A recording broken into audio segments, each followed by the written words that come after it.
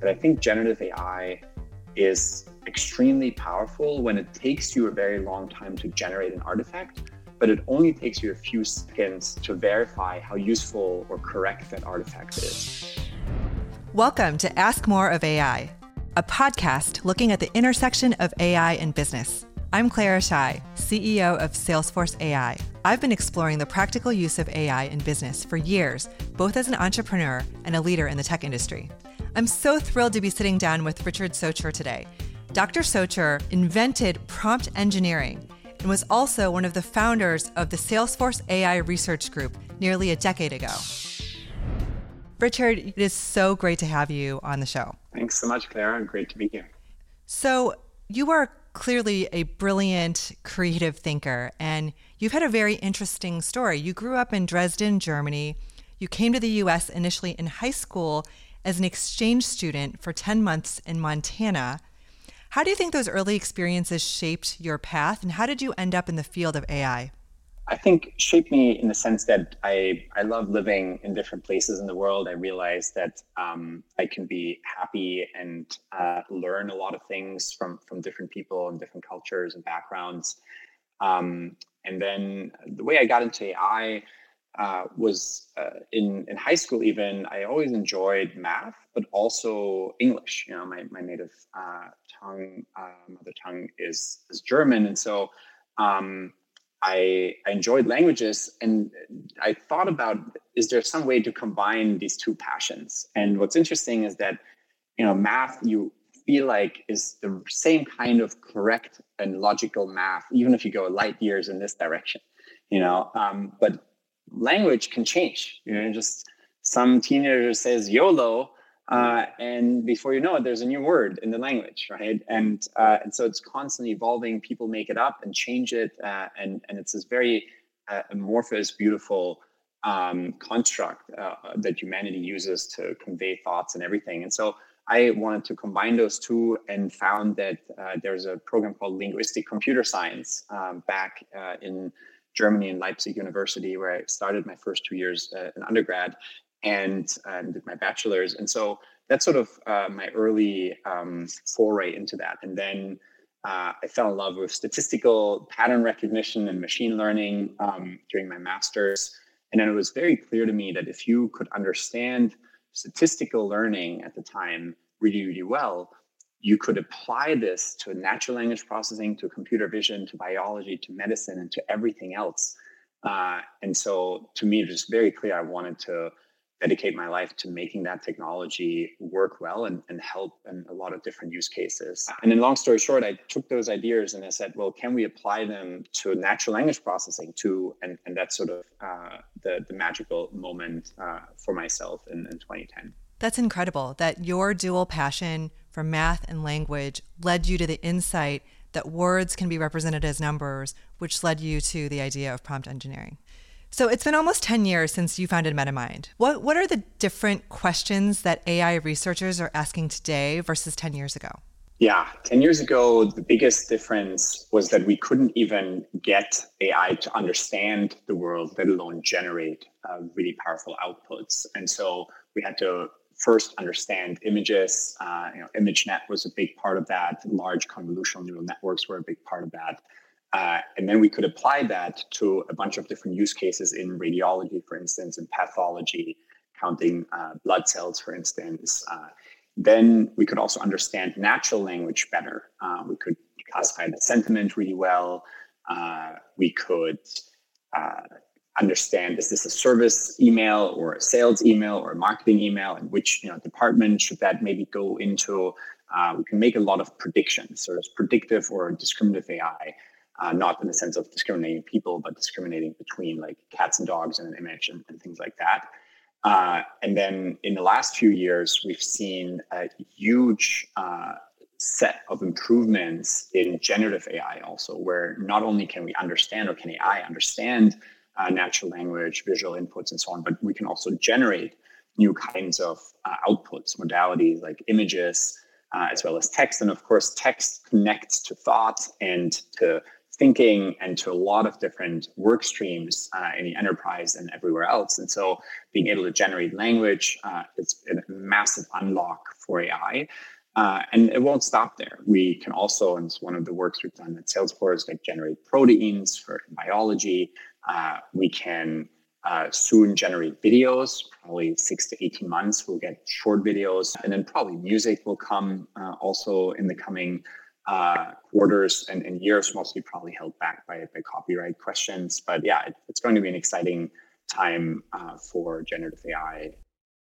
So you talked about these new modalities like music and video. And from a research standpoint or from a compute standpoint, how is generating these different modalities different than text? So the biggest difference is, of course, that they're sort of continuous and hence also very high dimensional. But what's surprising is that we've actually been able to unify and make a lot of these things more and more similar. Transformer architectures also work in computer vision. Large convolutional networks could also be used in part for some natural language processing. So the biggest similarity on the AI side is actually that you can have these foundational models that work in multiple different modalities.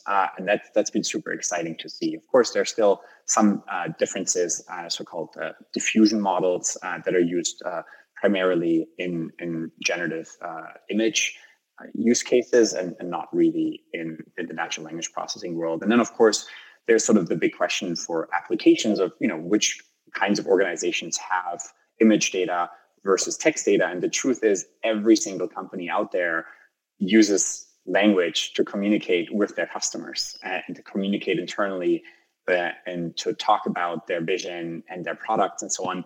Whereas not every company out there uses computer vision these days in their workflows. So I think the impact of text versus images is still going to be larger.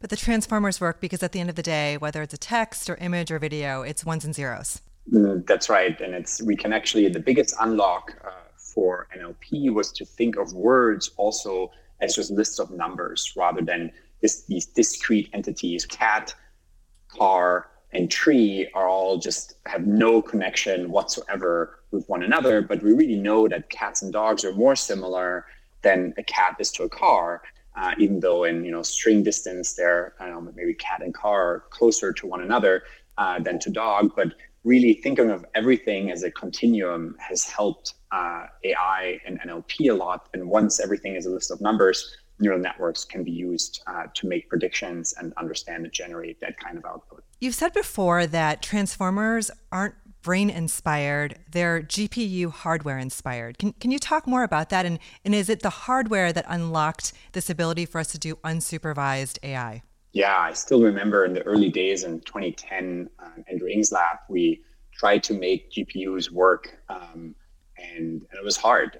There are a lot of folks hacking on that. And we tried to get some more information from NVIDIA. And in the early days, they're like, what are you doing? How many GPUs are you buying? Are you gamers? Are you in graphics? And it took us a while to convince them that this is going to be really interesting. But indeed, neural networks, and this is quite technical, but neural networks are powered by large matrix multiplications. Again, just lists of numbers and high dimensional spaces. Basically, matrices, and basically, as you multiply them, you want to do that very, very fast. And it turns out early GPUs did that extremely fast, mostly for gaming applications, but you can use that same hardware for AI applications. And because we wanted to multiply larger and larger matrices as fast as possible, and CPUs weren't as good for that, we kept going more and more into that direction. And transformers are highly inspired by the fact of being able to parallelize on current GPU hardware. And you could argue that most of the architectures that we're exploring is in that the fashion we're doing that is similar to looking for the keys only under the street lamps. Now, these are pretty large lamps. Everything is, can be described as a list of numbers. Everything can be described in a neural network. It almost doesn't matter maybe as much, but we are highly constraining ourselves to only looking for AI models that can be run currently on GPUs and very fast matrix multiplications. It's so interesting, right? I mean, we always thought software and hardware people, it was different sets of people. And now software people have to become hardware people, and hardware people are trying to become software people.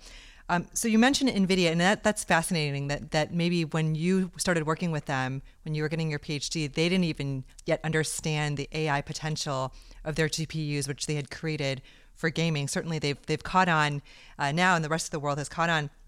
Of course, they're not the only ones who are racing to build more GPUs. There's a shortage out there. Every chip company is doing the same thing. Even software companies, hyperscalers, they're building their own hardware. How do you see that evolving? And given that a lot of this is hardware driven, do you see different types of AI models coming to the forefront as the hardware evolves? Yeah, it's hard to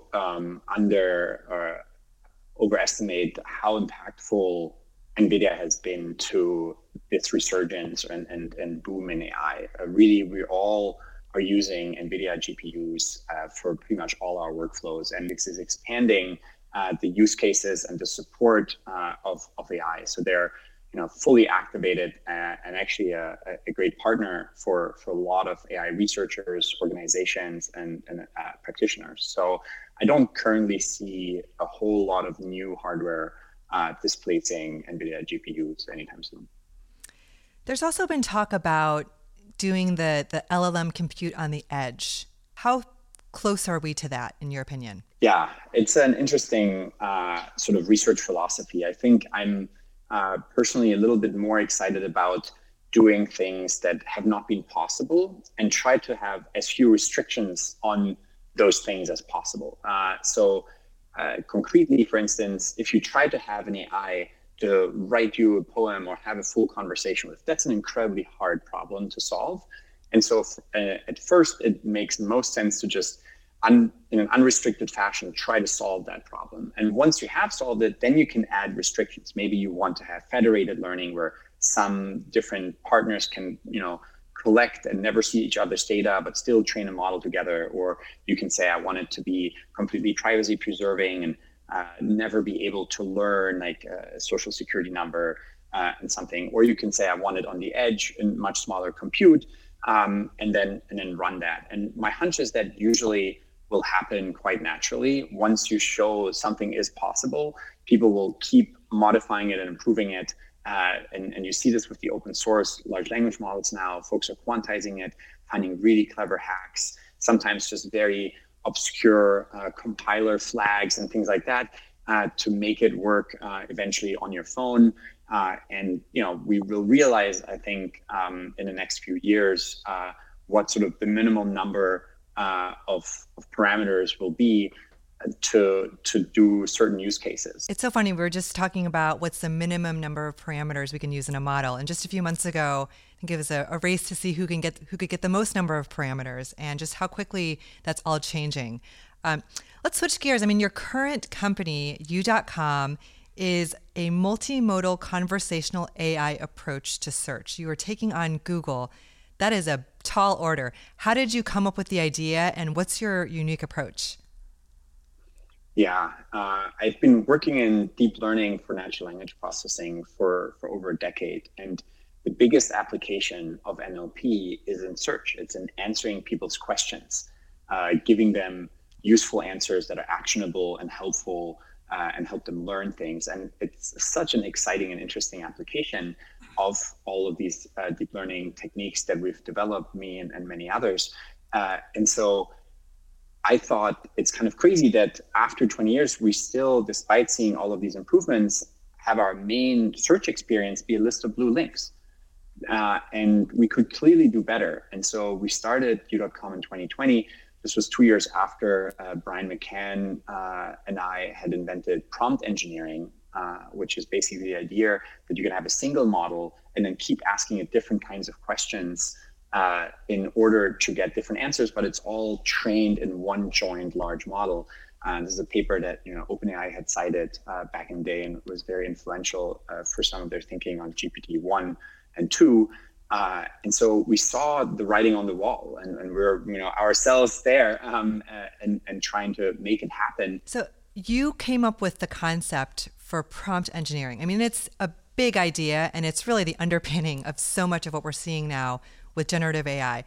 What inspired you to come up with that, and how'd you do it? Yeah, it's actually been a long dream of mine to think about a single model for all of NLP and really eventually all of AI. We had a paper called GLOVE, Global Vectors, in 2014 that set the foundation of thinking of words as lists of numbers. And then we were able to pre-train these word vectors in a fashion that allowed us to use a ton of data from the internet. We tried to get as much data as we could with Common Crawl and other publicly available data sets from the internet. And that allowed us to get words to have much better and similarity measures. So we would know that cats and dogs are more similar. And you have these kind of interesting patterns where you could take the vector of king, add the vector of woman, and subtract the vector of man, and then you get to queen. So king minus man plus woman goes to queen. Turn it into a math equation. That's right. Turn language and semantics and world knowledge into a math equation. And so that was kind of my first spark where I said, wow, it's amazing. Now we take these word vectors and we can apply them on sentiment analysis, for machine translation, for information extraction, for summarization, and all of these different tasks. We all want to use these same word vectors and keep using them for different things. But then you realize, well, after the word vectors, you now want to understand the whole sentence, not in isolation, each word, but in their context. And then, so that's when we developed COVE, contextual vectors, which then became Elmo and then BERT in quick succession and inspired that line of research. And then we said, okay, great. Now we have a pre-trained encoder. So that's sort of the, again, discriminative part of AI where we understand everything and we're sharing that across all these different tasks. Again, translation and summarization and sentiment analysis. But then we thought, well, ultimately, we also want the output to be shared so we can have a single model and then have the whole world in the future kind of propagate into this model, make it better together, and then consecutively train in a fashion that is more cumulative rather than restarting every AI project from scratch. And that's kind of what led us to Deca NLP, a single model for all the 10 different tasks. But then you realize if you want to pre-train and share the entire neural network architecture, you really have to make the input not just be about the context, but also the task that you ask in the model. And that was sort of the main idea. To have one pre-trained large model, you need to make the task be just another input to the model. And the way we did this is in a natural language question. What is the translation? What is the sentiment of the sentence? Who is the president in this paragraph? And that essentially became prompt engineering and having a single model. But the big change, of course, was to also include language modeling, which was the task that was actually on our backlog to implement in the next iteration. But in OpenAI did this right away. And then the language modeling objective, together with this idea of adding the task as just another input and question to the same model, that led to ChatGPT now. What a game-changing moment for everyone. So some of these large language models, they struggle with outputs in non-English languages. Is that a function of the training set primarily being in English? Most of the internet is in English. Or are there structural reasons about how certain languages are set up? It's actually mostly a training data question and not having enough training data of other languages. What's interesting is these models think of spaces between words and long words and long sentences. To them, it's all just a sequence of what we call byte pair encodings. Basically, these models don't even have a full conception of this is a word. It's just like, catnip might be CAT-NIP or something like that. Or Richard might be rich, AR, and then D. It's just tokens. It's just, exactly. It's tokens, byte pair encodings. And so whether that's like Finnish or German where you have super long words or it's just longer sentences, to the model, it doesn't make a difference. But having enough training data in those languages, that is the biggest delta. And that's where, I think we need to work hard to bridge the gap and include a lot of other languages so that those languages can participate in this new future. So U.com is a consumer search engine powered by LLMs. When you were at Salesforce, of course, you were in the enterprise space. What are the different ways that one would approach generative AI for consumers versus enterprise? Yeah, I think there's, in some ways, consumer moves very quickly, and the bar is high in both.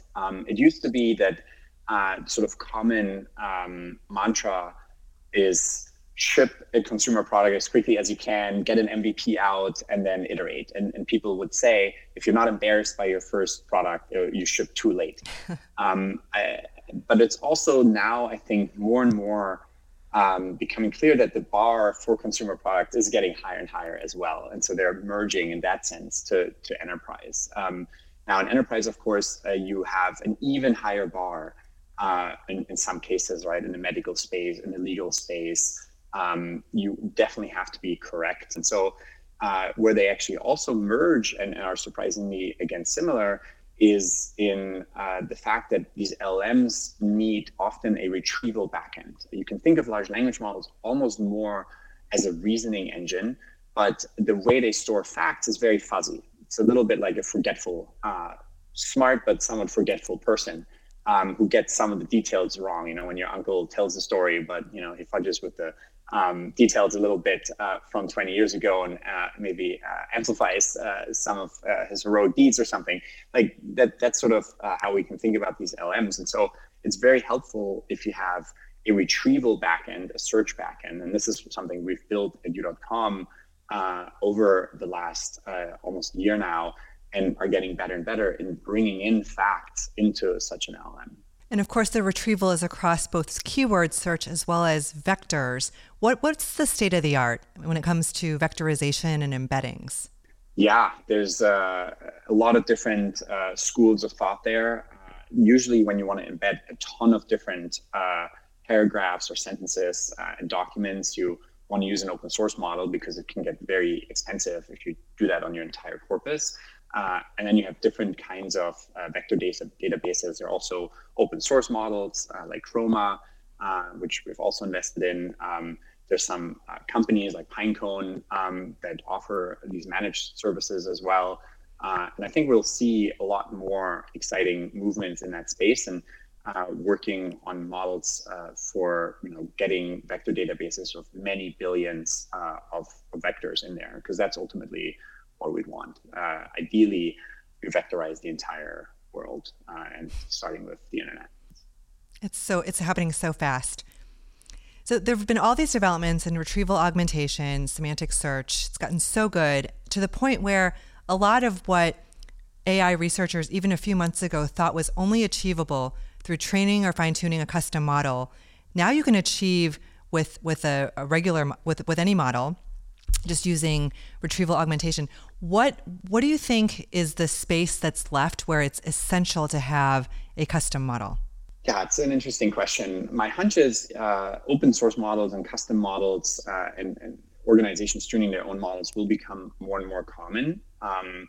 And indeed, even the best models like GPT-4, which is actually an option in our pro subscription service inside U.com, even the best models benefit from having this retrieval augmented backend, where essentially we gave GPT-4 last year in December, like our own model and other models, but now also GPT-4 since last month, access to the internet. And that way, these models are much more factual. They can be actually up to date. You can ask about recent events and things like that, and they can cite their sources. And this is actually a pretty important aspect of generative AI. I think at a high level, a model that I came up with is that I think generative AI is extremely powerful when it takes you a very long time to generate an artifact, but it only takes you a few seconds to verify how useful or correct that artifact is.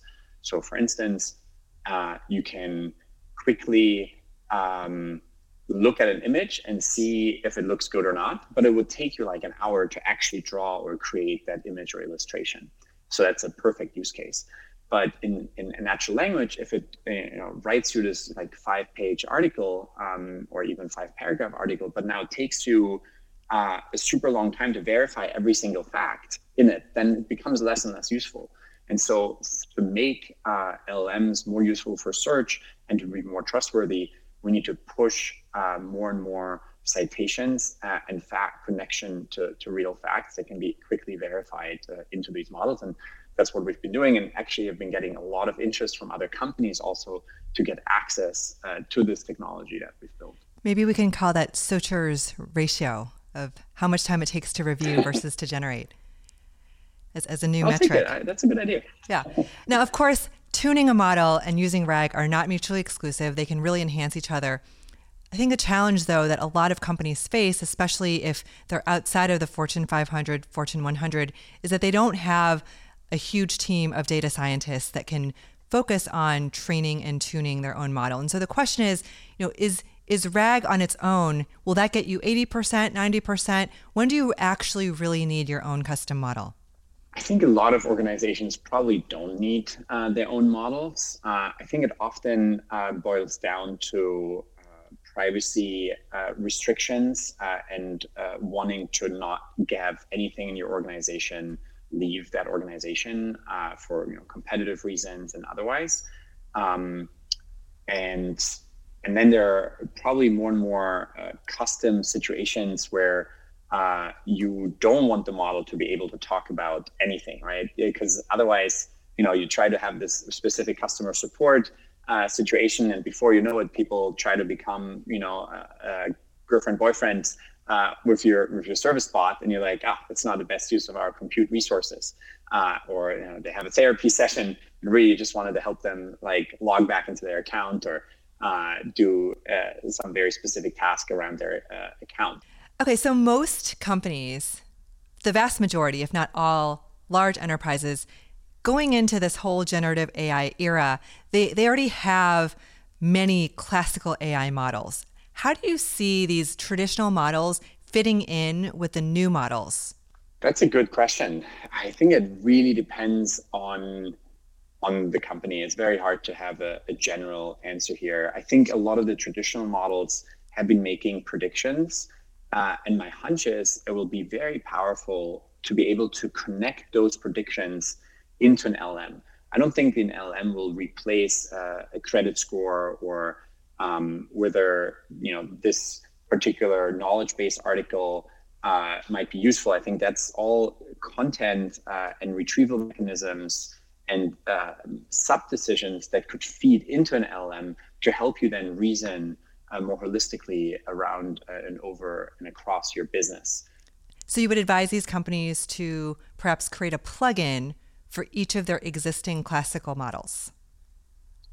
I think it'll be powerful to allow LLMs to basically get access to these other models' outputs so they can then reason over them and provide even more useful answers at the very highest level. Like even a CEO can then ask questions and ask like, what's my predictive forecast, right? And Salesforce, we had trained a lot of forecasting models too. It's like how many, of your geos will hit their quota and things like that. And these forecasting models are very powerful. They're already very specialized and trained for organizations. And it's unlikely an LLM will do any better than those because LLMs haven't been that great for sequential financial data and then forecasting and things like that. They're much better for natural language and sort of sequences of actions and things like that. And so I think it'll be a great way to combine past things into these LLMs. Yeah.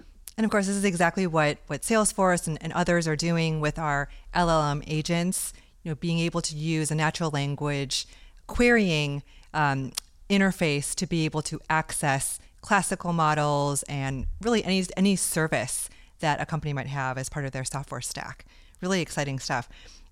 So there's also been a shift, though, where it's not just complementary. There's also a shift in how AI is approached versus even 24 months ago. What are some of the things that traditional AI researchers and data scientists need to unlearn for this new era? That's a good one. I think the biggest interesting shift has been In traditional AI, we used to think of train, development, and test sets, and we could very quickly iterate on a specific problem. We tune the algorithm, we add some new training data, we test it very quickly on our development set, and then know if it works better or not.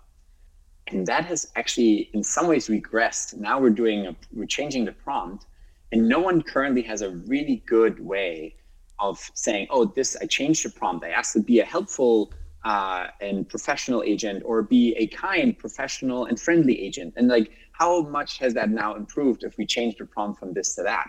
But the biggest thing is to think not having to train as much, or not having to have as much training data, but actually being able to get away with less training data if you can phrase it as an LLM-like problem. And then the LLM can very quickly get you to an 80% solution. You can test it out with customers, can try to iterate and collect more training data in that process, maybe have some things still done with humans, some of an LLM, and then over time the LLM can learn more and more and get to 95+%, and then be really fully run some process automatically.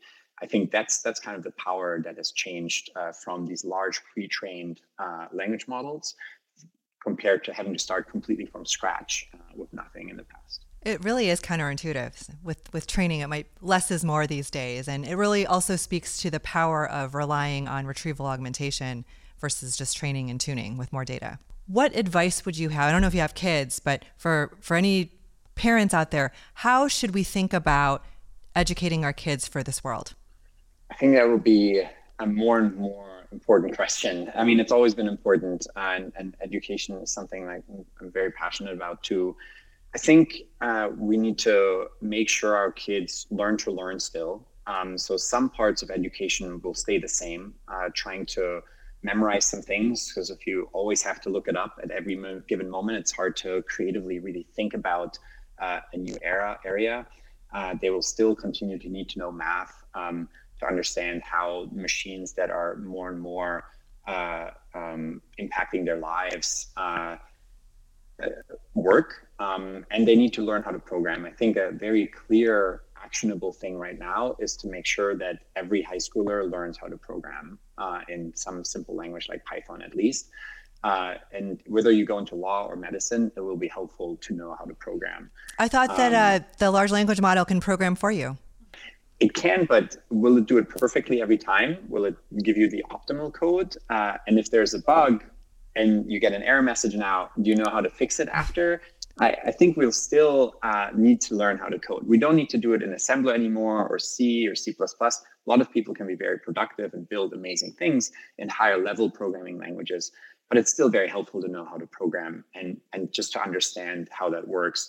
And so I think some of the foundational things are going to stay: physics, biology, chemistry. I think there will be lots of exciting novel breakthroughs in those fields as well, especially once they really embrace AI, likewise economics, and protein engineering and all these applications. So my hope is we teach kids still how to learn a lot of different things very quickly, how to be excited and interested in new things, then some solid STEM base, and then eventually make sure still that they have human values of empathy and kindness to each other. Richard, thank you so much for joining us. It's great to have you on the show, and thank you again for the incredible AI foundation that you helped put in place here at Salesforce. Thanks, Claire. It's really fun chatting.